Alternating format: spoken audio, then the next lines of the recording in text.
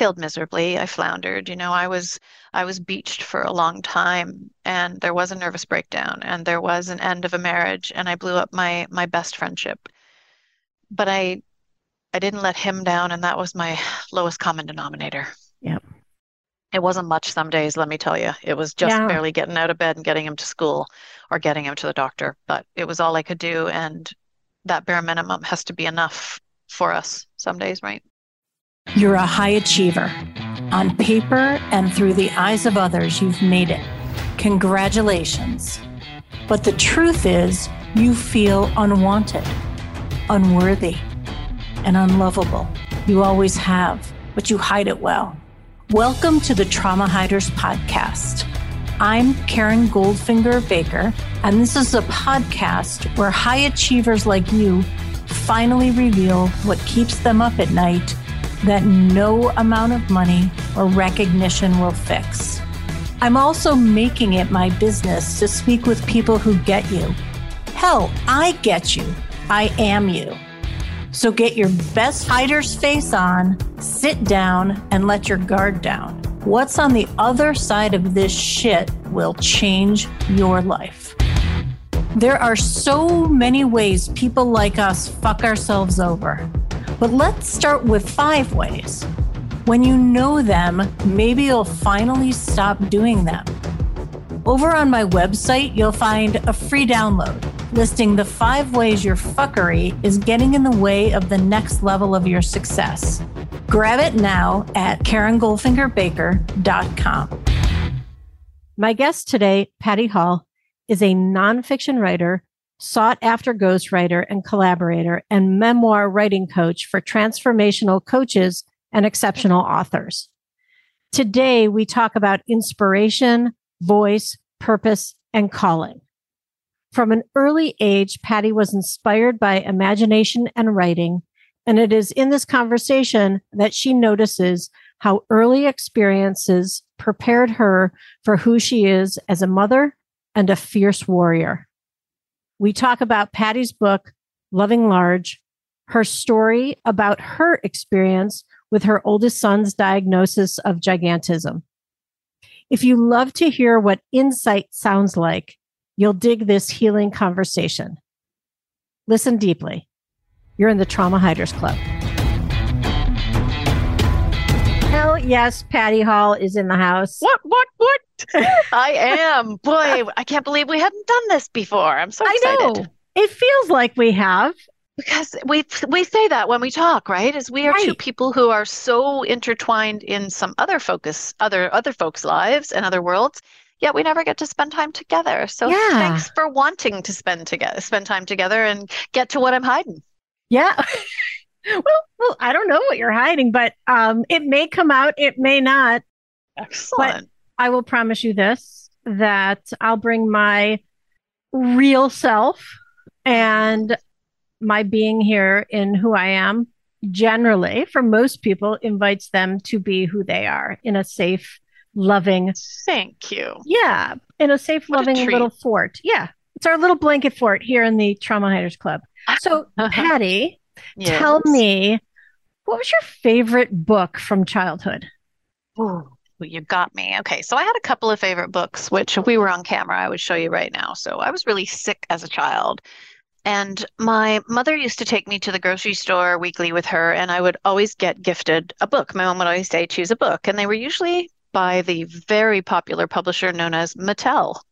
So, this is when toy companies were producing books. So I had a couple of crazy books that became my favorites because the illustrations were kooky and they were otherworldly.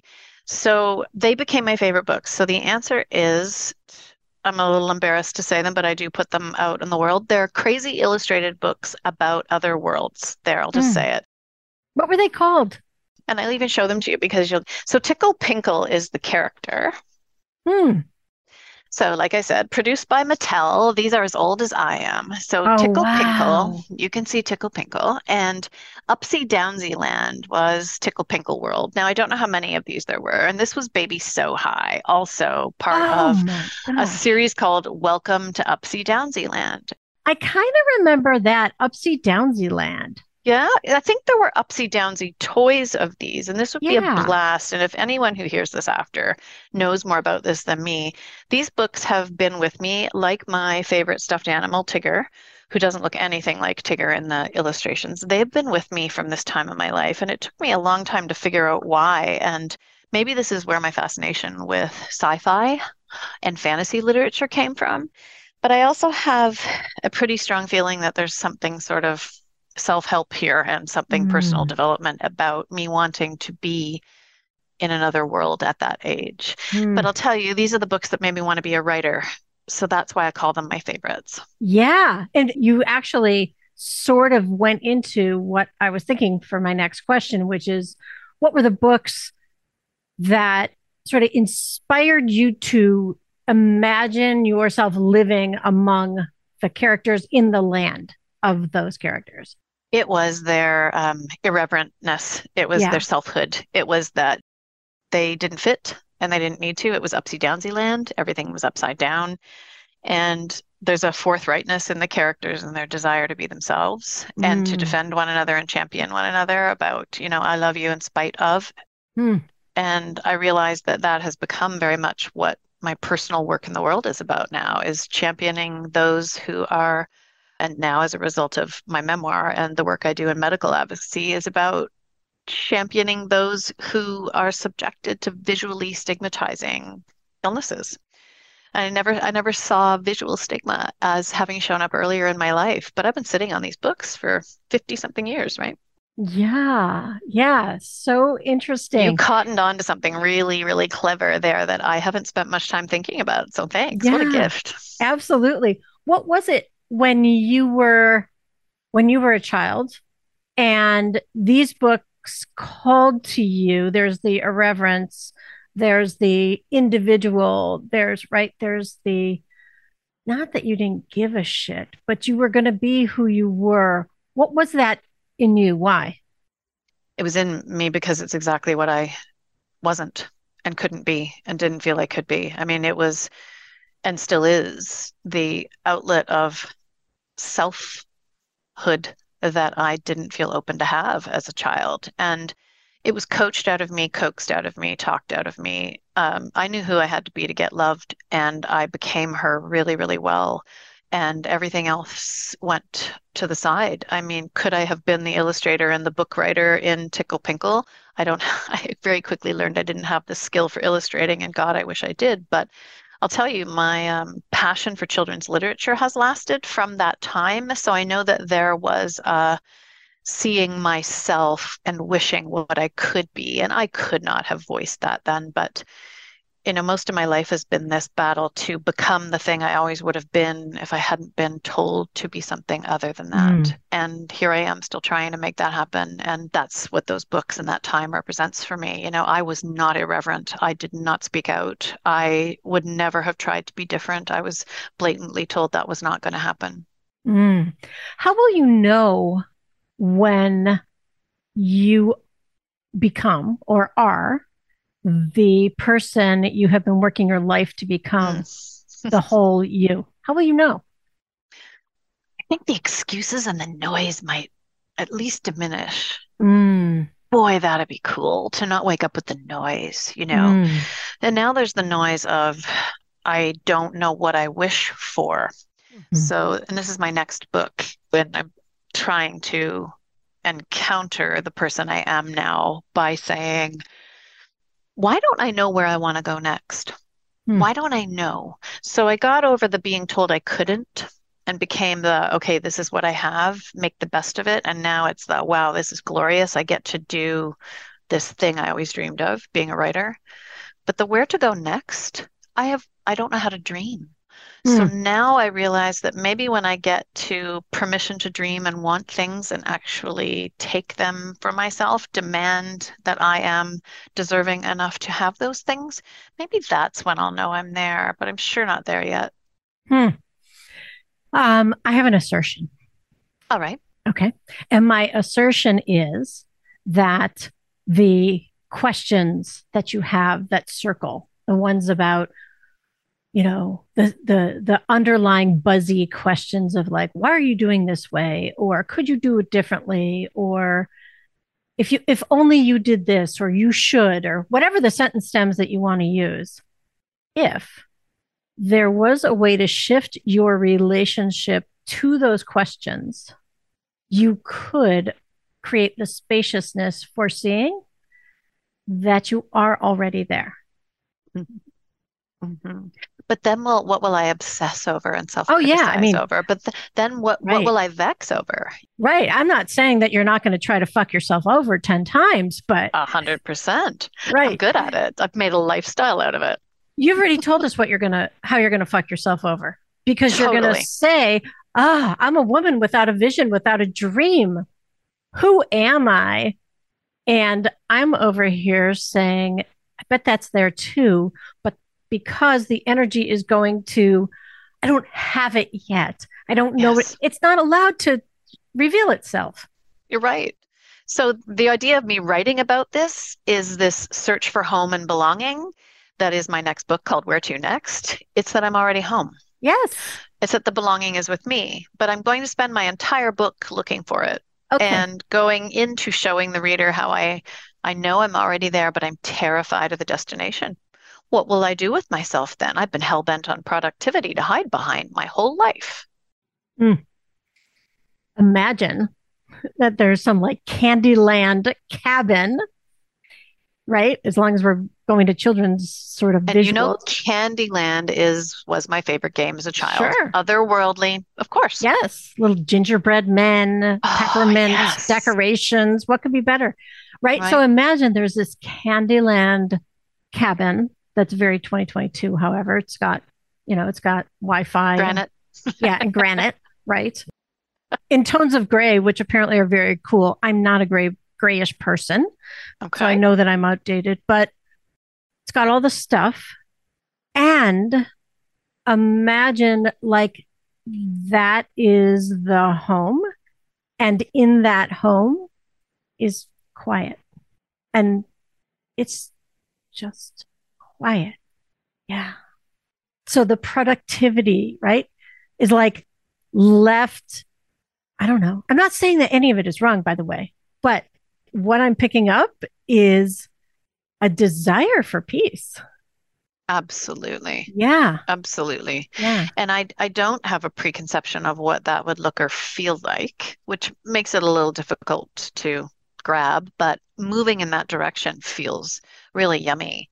Like taking the noise down. I didn't used to be able to be alone with myself, and now I can. In fact, I just got back from 8 or 9 days in the woods alone, and I don't have to be writing now to do it. That took a long time because I Mm, moved into a career that I could do anywhere and all the time. Oh, there you go. I never had to be quiet, never had to be alone either. I could just make it up. But then I nailed memoir as my passion. And it meant if I was going to be writing, I had to tell the truth. So when you hold a mirror up to yourself long enough, you can't help but look in it. that's right. Yeah. Absolutely. So that's coming. And that does feel like an accomplishment, I must admit, Yeah. to literally want to be on my own in the quiet. So cool. Starting. Yeah. Yeah. Work in progress. Work in Well, progress.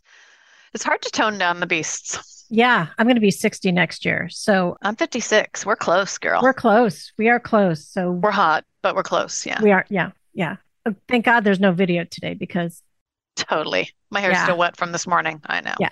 I'm on the podcast Dog and Pony show. So I have headphone head. Right. Yep.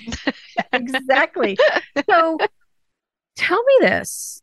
I Yes. think you've entered the world I was thinking about you.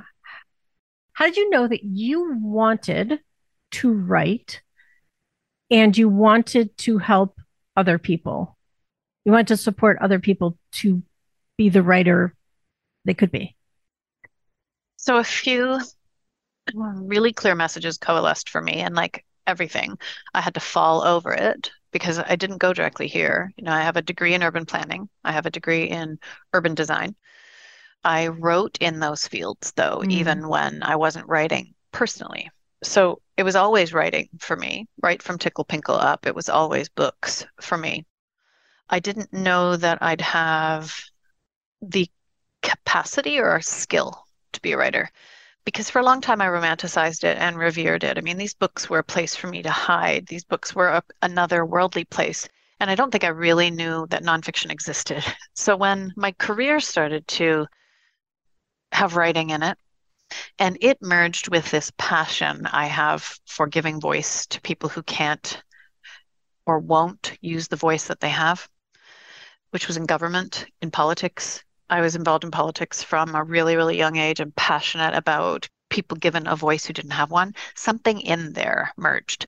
So I spent years doing public meetings around policy changes for a government that I worked for, and I realized that this is what fired me up, is that I'm not any better at saying these things than anyone else. Is that I've been given the capability to do it and trust from them to make it happen. When I realized how hard it was to write a book and someone coached me, that's when it all came together. Mm. I saw the thing I needed most was something I wanted to become because it was in service. So it was always around this passion for the written word, but everything was around service of voice. And we all have a message and we all deserve the support that we need to tell it our way. And again, it's that there's a bunch of things that I know you're seeing right through in me, but at some point, all of those pieces of my past careers came together and it was, I'm going in this direction, and there was no other way to prepare to get here.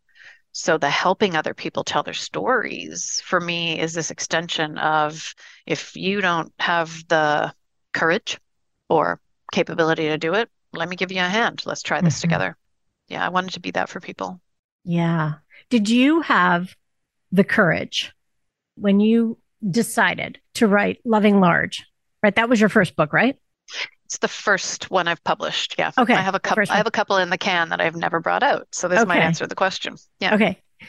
Yeah, this might answer the question. Did you have the courage, or was it because you were supported, held by someone who brought out that power in you? Yeah, that's a great one. It wasn't linear. It was an organic process of, first of all, Loving Large. I couldn't not write Loving Large. Telling the story of what happened to us became an idea that my son and I had really early days in his illness. He didn't want to really be involved in telling it much later because he got a little sick of his own story and he aged out of interest in being visible. But I realized that nobody was talking about what you do when a grenade goes off in your life. Mm. I did have two powerful advocates who said, it's good enough, you can do it, and people want to hear this. And they were the coaches, Linda Sievertson and Betsy Rappaport, that said, it's good enough, and we're going to help you make it stronger, and we're going to help you figure out how to get an agent and a publisher and put it in the world. And therein doing taught me, it feels like everything I know. And that was 10 years ago. I started working with coaches and then published finally in 2020. That wasn't an easy process, but Mm. I had to be courageous enough to rewrite that book twice and to tell my story because a publisher challenged me. Early Mm. publishers said, it's great that she's telling this story, but it's her son's story. And I realized, wait a minute. It can't be Aaron's story. That's up to him. It had to be mine. That was the much more difficult story to tell, was my Yeah. own. Yes. Yep. So did I have the courage in the beginning? No way. Yeah. No Yeah. way. So there it is with the right support, inspiration, and encouragement, right? Seeing that spark in you that I imagine that those coaches saw the desire and the fear and the love, like all of it at the same time, and said, we're here. They said do it anyway, which has Yeah. become like a real tagline for me. And Mm-hmm.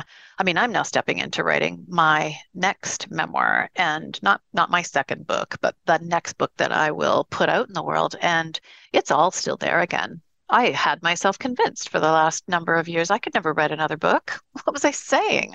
I tell people something else every day. What kind of hypocrite was I sitting here coaching these wonderful, aspiring multi-book authors, and yet I didn't think I could do it again? There's only one way to find out. I challenged myself. So now I'm in the mix and feel really humbled by that, of this mixture of truth and fear every single day. do I really want to do this? Can I really do this? Is anybody going to want to read this? That just goes around. Writing is a really difficult life. It's tough to be compassionate with yourself while you try it. Yeah, absolutely. So to me, Loving Large is largely a love story from your giant heart. Thank you. Yeah. Where did you learn to love so fiercely? I became the mother he needed, that they needed, and the mother that I never had. Mm, And it was responding to circumstances, and I had nothing but his needs to follow. So it was a grenade goes off in our life. Your child faces a diagnosis you know nothing about, virtually no one knows anything about. I still have people saying to me, "Are you serious? Your son has that infamous gigantism disease?" But he was 15 and I knew nothing except how to get my kid what he needed. Honestly, nature takes care of us sometimes, but the willingness to love him beyond my own, what was safe for me, I didn't know that I had that in me. I didn't know that I could sacrifice myself for someone else's needs. And that's where sort of the dark discovery of the memoir came in for me. I mean, it's okay that I pushed myself to the limit for my kid, but I also tend to do that for everyone. And mm, that can be a dangerous way to live. it can be. Yeah. And it also can, right? That warrior can be who's needed at any given Yeah. moment. Yeah. And I've always really liked her. I've always Hmm. really liked that doer, server, lover, I'll be what you need, because I haven't always been able to tap into what I needed. In fact, I lost the instinct to do that throughout my life. Put your own needs last was survival for me. And you do lose the muscle. You lose the ability to put your needs forward. And in a lot of ways, that's what Loving Large taught me that I didn't want to see, because of course it was fine to look after my child and sacrifice myself for that. And then I realized how frequently I was doing that in my life. And that was relationships, that was my family of origin. It rarely happens now in work relationships because I tell myself that I love to give generously and that's okay. But of course, I let the boundaries get nudged a little far sometimes, right? Yeah, I understand that. You I know it well. absolutely, yes, I do. Tell us how fear and love can exist equally in any particular order at any given time. So I like to think of fear and love as trading places. So I can hold both, and I know they're both there, but I can only give my attention to one at a time. So there have been moments in my life where I would say, and I think Liz Gilbert talked about this maybe in her book Big Magic, of saying, okay, fear and self-judgment and all those other things that stop us from, creating what we want. Like I know you're there and I know you're looking after me, dude, but put your seatbelt on and get in the back Mhm. seat. So how can they exist? Fear drove me to get the things done that would keep the love alive. So I was always toggling between the two, but I couldn't let either go because throughout the years of medical advocacy for my son and the medical advocacy now, if I lose sight of either one, the authenticity disappears. So if I ever once said, I'm doing this out of pure love, well, that was bullshit. I was fucking terrified I was going to lose my kid. I was terrified because I loved him so much. So they toggle in and out of a place that is about the size of my heart. And I can only manage one of them until it overpowers the other. And then I have to give the other my attention. So I do think of it almost as two sides of a heart. And in a way, that has become an instinct for living, which I Mm, do have to manage a lot because if I can't tone the fear down sometimes, I make decisions that are a little bit more spontaneous than I need. But in medical situations, that spontaneity gave me the ability to answer questions quickly and make decisions that helped him. And I didn't always have much time to make those decisions. So fear served me and love drove me. And if I didn't have both of them, then the outcome would have been very different, I think. I mean, I was mhm. thankful to be fearful because if I had walked into that thinking, I've got this figured out, my kid's got one of the rarest diseases on the planet, think of how it might have turned out. Think of what I would have missed, the details I would have dropped, the advice I would have turned away. Right. Right. Absolutely. How is Aaron today? He's big, really big. So he's great. He's as good as he can be. He's almost 30. He's medically quite well managed, living an awesome life. He's got a nice long future ahead of him, as far as we know, and he's living as healthily as he possibly can. He has a little bit of medical intervention still. He's very carefully monitored, but not as closely as he used to be. Like once in a while, he gets a reprieve and he doesn't have to see a doctor for a year or have a scan for 6 months. So he's the best he's ever been. Thank you. Nice. Nice. Absolutely. Yeah. And he's big. He is a big He's boy, big. 6'11. Oh, 6'11. he is big. He's a big boy, Yeah. yeah. Yeah. Tell us, because I imagine most listeners will not have yet read Loving Large. Yes. Tell us what you most want us to know about Aaron's diagnosis, and as much as you want to share detail about your own experience and how that led to what now seems to me, here we are 15 years later, 14 years later. Yep. And you, as a medical advocate, tell us about that. So we're going from diagnosis, achy knees, but you can tell more, to where we are today. Yeah. Achy knees Yeah. and tells me when he's just before his 16th birthday that my knees hurt so much I can't go to school. And I was like, yeah, sure, yeah, sure. Nice one. But then I started to put it together and he said, and I'm still having headaches all the time. And then one day in the car, he says to me, Mom, I can't see you. Oh, I said, what do you Mm. mean you can't see me? And he said, like, you're moving your hands while you talk, but I actually can't see your hands. So when the headaches started and the knees were really bad, I thought I had an excuse to get him to the doctor because you don't easily get your healthy 15-year-old to a doctor.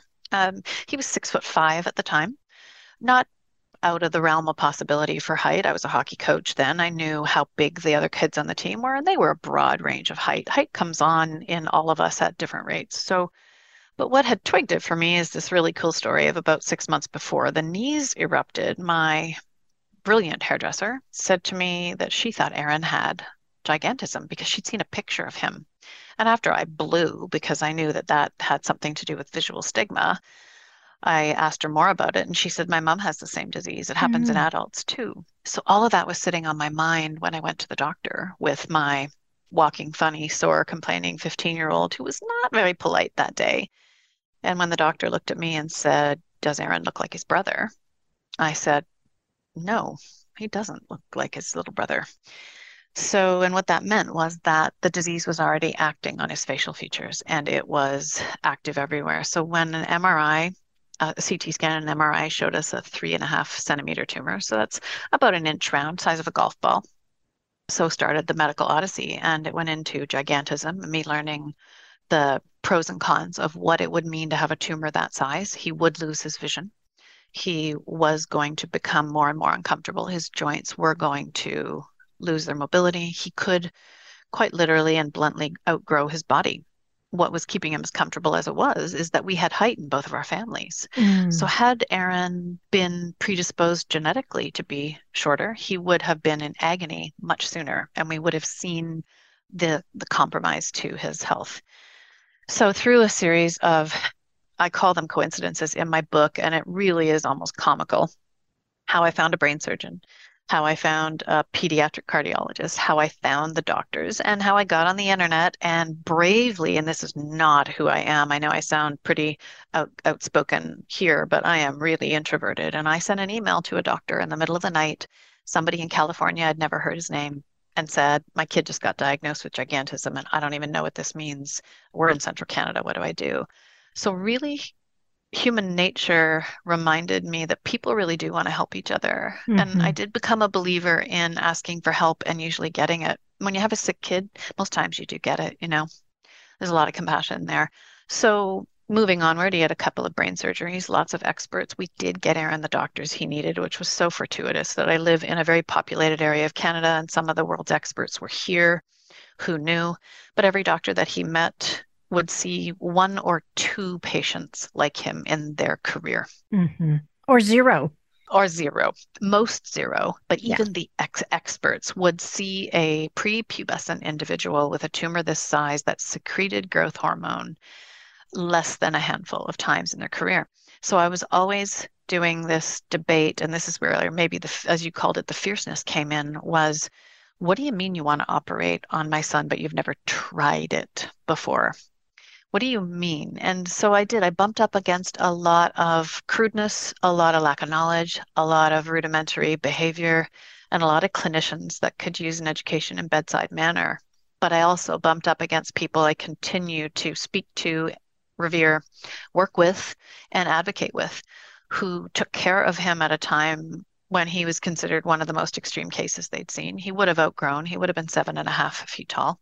He's still one of the tallest in Canada and one of the tallest with the disease, but there are fewer than sort of 300-ish cases of gigantism in the world at any one time, and the really lucky ones will age out of the disease into something called acromegaly. That's where my advocacy comes in. So I have been working sort of with an acromegaly charity, and I just sort of stopped my work there because I realized that I could put my attention into finding other kids with gigantism, and that feels really right for me. So on the advocacy side, the fierceness and the love had to coalesce. Otherwise, you're not functional.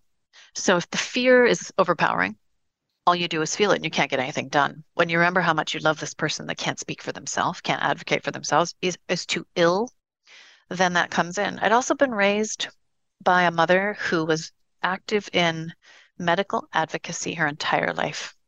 So this was modeled for me. My mother was an early palliative care advocate. She was a nurse when I was a child and then went into palliative care as her professional and personal life. Wow. So that she was early. She was early, really early, and she founded a palliative care organization in my hometown. So I grew up around critical and chronic disease. It was a dinner table talk, even though I didn't know the people's names. So it familiarized me with how to be an advocate and not be paralyzed by it. And that combined with me being a storyteller led to my book. But that curiosity that storytelling brings to us is probably why I'm able to stay in advocacy and not lose my heart to heartbreak, because these stories aren't easy to deal with. But the coolest thing is you find other folks like you. I found other parents. I found other moms. I found these fierce mama bear moms out there who had kids that were going through things and said, well, if I don't belong anywhere, at least I belong there. And that really helped for those years where I was trying to figure out how I could be an advocate and still be a writer and all those things. Yeah, there was quite a journey of letting him grow up and me not stopping my life while Aaron got well, knowing that he would never get well, knowing that if treatment wasn't successful, he would have a very low quality of life. It was everything from it being fatal because his body could not withstand the pressure on it to grow. And although that wasn't often spoken about by doctors, they were pretty frank with me. I was fortunate enough to be able to say, give it to me straight. And guess what? I had Google. I had the medical books from the discovery of the disease although Loving Large isn't medical in nature, I have stockpiled all that knowledge for a future book where I write about giants, medical, mythical, and magical in a book that's coming. So advocacy was born of it. Yeah, right? Yeah. I know. Giants, medical, mythical, magical, absolutely. And so cool. Yeah, because there's a lot we don't know. And so advocacy turned into get the kid what he needs. But when your kid lives with a visually stigmatizing disease, you become a different kind of advocate because it was starting to impinge on our quality of life. We'd go places and people would react to him, this not just the staring and people trying to take pictures of my 7-foot tall son, but it was the how different he and I were, right? I'm blonde, curly haired. He's dark haired and 7 feet. It's like, oh, you guys are so cute. It's like, wait, this isn't cute. This is our life. Yeah, it's really cool that he can reach the top shelf for me, which by the way, I have him do every single day. I did it this morning. Hey, can you just reach that for me? He's, what am I? Right. You are my at-home step stool. That's right. I don't need one of those grabber things. I have you. I have you. Yeah, so I hope that answers some of that about how you get into it. And I realized that I just became I just saw my life from the outside and realized how logical it was that I became, this person in service of other people's stories by the experiences of my own life. But the bottom line of how you become this fierce is you become fierce when we're called on. Our capacity and our capability, it's so unlimited. And we have to be okay when crisis hits. Guess what? When trauma hits, we survive it. Yes. I will say that some of us survive. Some of us, when called up around the fierce warrior for somebody else, for someone else, right? We're not all ready for that. We're not. You're right. Yeah. So I want to acknowledge that you Thank you. you heard it and you did not look back. By the way, that's not in judgment of someone No, who did not show up that way. couldn't do it that way. Yeah. Yeah, and I had no doubt in the aftermath that what I had done was a story, but I didn't have any idea of the scale.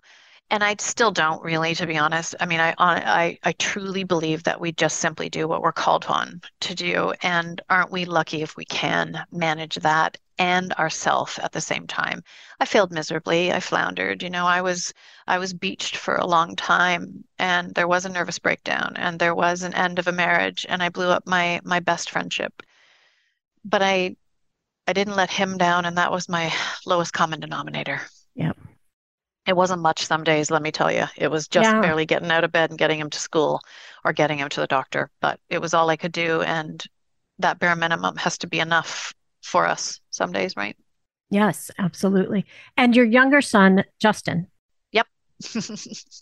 He's unaffected as of now, unaffected. and so am I, and so are other members of his father, their father's unaffected. So as far as we know, the gene for it manifesting in Aaron hasn't been discovered, but we're Hmm. still part of through my advocacy, we're still part of the only international studies going on. And in another 6 months or so, I'm going to found something called the Gigantism Global Registry, which is going to start to find those diagnosed with it to see if we can, through parent connection, because of course sometimes these are prepubescent kids who aren't legally able to speak for themselves. So I'm marshaling a few doctor experts to help me beat the bushes to find diagnosed patients Hmm. and to communicate through the parents, just to say, what have we all got in common? Like, could Hmm. we start to benchmark what we have in common? Some of the studies have shown geographic hotspots. There are some geographic hotspots for the gene in the world. There are 2 or 3 known genetic anomalies that explain it. And as rare diseases go, that's really fortunate. Mhm. And there are a lot of genetic diseases that are only known by the name of the genetic anomaly tag that has been discovered in a single child. So Mhm. this one's really far advanced. And you know why this is really far advanced, however rare? Because of the frigging visual stigma. Yeah. Because everybody likes to talk about giants. So mythology, which I write about in the coming years, mythology has done us the favor of telling the truth. And as you know, I worked on a book about wolves where we discussed that the mythology around wolves is actually truth telling. This was not Mhm. storytelling or fiction. Well, the myth is usually based on something real that's extrapolated into something fantastical. And where giants are concerned, all those things that we hear about giants, walk funny, talk funny, the distorted facial features, everything's true, except they don't eat small children, as far as I know. Right. And they But they don't could. climb up They could. No, beanstalk. they really don't. They don't come after little golden gooses and that Yeah. kind of thing. But no, I mean, it did me a favor that because it gave my kid's disease a name Mhm. that was somewhat recognizable. Yes, absolutely. Wow. So tell me, you've introduced a few books, one being, I don't know, did we actually talk about while we hit record, your Uh, alchemy book, yes, my alchemy book's called Elements. It's Elements. called Elements, and that is the alchemy of writing. So, Mm. writing inspiration seen through the 4 elements: earth, air, fire, and water. And it's coming out in another couple of months. And it's sort of my proposition to writers that is writing for me sits at the nexus of architecture and alchemy. A little bit like we talked about fear and love. Hmm. So you need a little bit of structure, intention, and plan, but there's a whole lot of magic. And that magic is in the distillation of material into gold, and that's the alchemy part. So my beautiful book, Elements, which all I wanted was for it to be beautiful and to inspire people to put pen to paper. It'll come out in a few months, and it talks about this theory that I have learned through the rigors of writing, that we can have all the structure and intention we want, but until we're prepared to have that little bit of unknown that goes back to nature and magic and a little bit of myth sometimes, then we can't write in a way that really grabs people. So that'll come out first, and I'll bring that out in another couple of months. Okay, so this show will come out in the beginning of 2023, which may line up. So with Elements, yeah. With Elements. So if there is something to link, we'll have it linked in the show notes. Fantastic. Otherwise, yeah, it will somehow make it happen. Maybe even bring it back for after. Maybe get you writing a little, Karen. Do a little live writing. Yeah. Oh, that might be fun. Be fun. That would be fun. Yeah. We could do a little Trauma Hiders podcast writing group. Right. We could all do that. Okay. So tell me. Anything. Yeah. What I'm imagining is that one of the things you're most excited about is Elements. Is there anything else in your world that is lighting you up? You know, I am excited to be writing again. So I gave myself over, and this speaks to the being in service, but I gave myself over, as you know, to many glorious books and wonderful clients, 30, 40, 50, I don't know how many over the last few years. And nothing fires me up than seeing the books come to fruition. And you know, there's been some beautiful work put out into the world that I've just loved being that sort of Sherpa for. I just carry it along. But the thing I think I'm excited about is coming back to my mission, my own mission, because we get that all that busyness that has been my projection, my generosity to the world has all been so that I didn't feel like I had to go back and get writing myself. So the thing I'm excited about and probably have the most reticence about is working on my next memoir, the follow-up to Loving Large, which is Where to Next. And I have to hold the faith like everybody else. Guess what? I can be a writing coach to whomever you like. But when I have to writing coach myself, oh boy, I hope there's as much comedy in it as I think there is, because right now the subtitle, and I'm doing this through a Substack blog right now, and I'm calling it, it's Writing Alchemy, but it's the art and alchemy of writing, but basically it's what happens to the writing coach when she has to coach herself. The answer is I'm useless. Absolutely Well, useless. I happen to know a few good coaches. Do you? Even Fantastic. writing. I do. Writing coaches. Maybe you know some too. Yeah. Maybe you can hook me up with a few. Yeah. Maybe you could name some episodes here and hook me up. Right.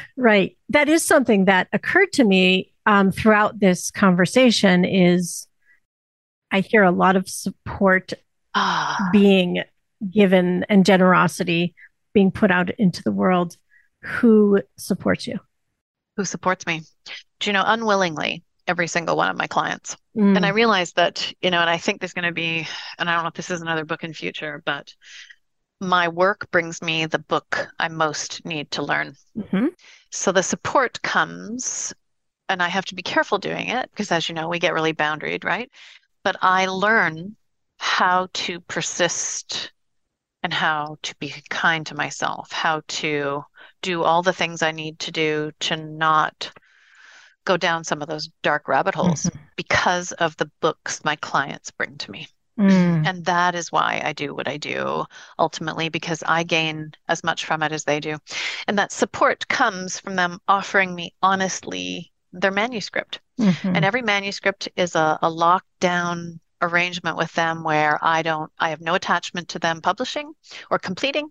And it is none of my business to ever talk about their content. And in that comes the support that I need, because I get back what I give, and God, that feels good. I don't have to prostrate myself and say, I really could use some support right now, because there it is in their manuscript, right? There it is in the coaching message of these wonderful people you and I know putting these gorgeous books out into the world. I'm also, I'm terrible at asking for help. And this way I don't have to ask. It's offered through written material, and that's how I really take it to heart. I have to read it to believe it's true. Yeah, this coach has a few red flags about that, but we don't have to go there right now. I don't have to whether it's true. I don't have to challenge that belief and call you on your bullshit. I could. You call me on my bullshit. Yeah, I mean, I don't do what I'm told. Don't Well, get me wrong. sure. I don't do what I'm told in those pages, but I think there's some good shit in there. Right. And even sometimes we don't do what we, reflect to other people as Of some course, really no. brilliant shit there, right? Yeah. And on Do as occasion I we play with say, it. not as Yeah, I, of course, do as I say, not as I do. Yeah. You know what, though? The proof's in the pudding. that's right. You can't write your way out of bullshit. Nope. You cannot write your way out of it. You're in it, and you got to keep writing until it cleans itself up. That is And right. I'm not ready for that just yet. So I'm still floundering in my early chapters of that next memoir of telling the truth. Because Okay. there are a lot of people invested in what happened Yeah. to the kid at the end of Loving Large, and this doesn't give away too much because there's not much suspense in it. But at the end of Loving Large, these my children challenged me to go get a life. And Aaron literally says to me on a particular day, go, like, go. And he says, go to Ireland, go to California, Mm. go drink somewhere. And I did go to Ireland and I Hmm. did go to California. And those things did happen. Okay, the drinking, yeah, not so much. I tried to become a whiskey expert during COVID, Yeah. but I got it. No, I'm not there. I'm right there with you. I call that like playing in the dark arts, when you it's just no. It's a no for me. I can't spell bourbon, but your friend and mine, Sarah Alberton, she really tried to teach me about bourbon once, and I was like, I just don't even know what to call all these things. So Me neither. yeah, yeah, you can't put a fancy steak in front of somebody that likes cheesies, and That's that's who I right. am. Yeah, That's I'm not right. not a fancy, but yeah. So the next book is going to challenge me in all those ways, Karen. It's going to challenge Nice. me to not be a hypocrite and Yeah. to go to the places I ask other people to go to in their own writing. And the best books that I read are at a level of vulnerability that is beyond the writer's comfort zone. And I have to go there again. I want to say this Yeah. that your hypocrisy Mm. is part of your humanity. Oh, Yeah. thank you.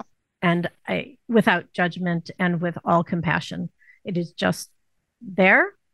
And there's so much of you that is so very real and so Oh, truthy and so vulnerable and honest. thank you. And then there's that little piece. And we've all got some, I'm not Yeah. normalizing, but just Yeah. saying. Right. So Yeah. what's been most helpful for you today being here in the Trauma Hiders Club? Well, you got me to see something that I've only looked at a couple times before. That I thought all of this happened by accident where Mm. I am now. But if I put Tickle Pinkle and Loving Large into a Hmm. great big cauldron and stirred them around, they're the same thing in a way. Their voice. And that's what's helped me is you got me to say the thing that I've been needing to look at for a really long time. We all think that we're making our lives happen, don't we? We Hmm. all think, and like I've always kind of thought that I fell over the logs and stones and crap, and I fall really well. I thought I've been falling over shit my whole life. But what if I wasn't? Like, what if the little girl that wanted to be a writer, okay, I can't illustrate, but I have a great guy I work with. I know a guy. But like, what if that dream of this little girl that was sick at the time, I had rheumatic fever and I had to be in bed. So they gave me books and pencil crayons and all the things. I probably should have given me a typewriter. But I wrote my first books then Mm. to heal. Hmm. And I'm still doing it now. And Yes. I have never made that connection. I'd made the connection between my father being a printer and publisher and having his own printing company, and my mother being a palliative care nurse. Wasn't that an interesting Hmm. alchemical thing? But the fact that the predestined piece of this, and the way it's protected me and guided me, that feels pretty awesome right now. Yeah. Thank you, Mattel Company, for Right. toys for Upsy Downsy Land and my lack of talent. You know what? I'm actually going to do a little investigating now. And somebody who listens to this is going to know about Upsy Downsy Land, Karen, and we're going to find some toys from 1967. Well, when we were talking about it, I started Googling and they're still Did you? out there. Really? Okay. Yeah. They're Tickle there. Pinkle's got some serious hair. Yeah. Look what happened to me. Seriously. And then what is the other one? Like you're totally high. What is it Ba- called? Baby so high. Babies. I mean, come and on. and the just right pet. So I think, you know what? And I see on here, in fact, this is really clever. that the book has an upside down guy. So this has to be investigated. Let's check this out. There are 8 books in the series. How do I not have this? Yeah. To be continued. To be continued. There's so much to dig into. I'm wondering if it's not like some manifesto. I don't know. We're going to dig into Upsy Downsyville or land. We are going into it, kids. We are. You heard it here. Trauma Hiders Club, be gone. It's all about Upsy Downsy the upside land. down. And then we have this, and then we have Stranger Things, right? We can make that connection. Oh, there's so much happening. I haven't seen Stranger Things yet. Okay. Well, the place where things get all messed, the Stranger Things place, right? Where things get stranger is the upside down. What? Yes. Okay. It's time for some TV for me. Let all my clients know for the next week I'm not going to have their pages read. I'm going into TV. You better get in on Stranger Things. And with that, I am so glad we had this time together. Thank you for an interview that moved me along on the path. I appreciate it. Absolutely. Thank you for being who you are, showing up fully. And anytime, love. Your generosity to the listeners of the I can't even say my own show. I'm so excited about Upsy Want me to say it? Yeah, say it. Trauma Hiders Club. Excellent. Thank you. Thanks, love. See you soon. You've been listening to the Trauma Hiders Club podcast. For more episodes, head over to my website where you'll find links to resources mentioned and all the ways you can listen on your favorite podcast platform. And if you're ready to fight, discover the rules of Trauma Club. Head over to KarenGoldfingerBaker.com.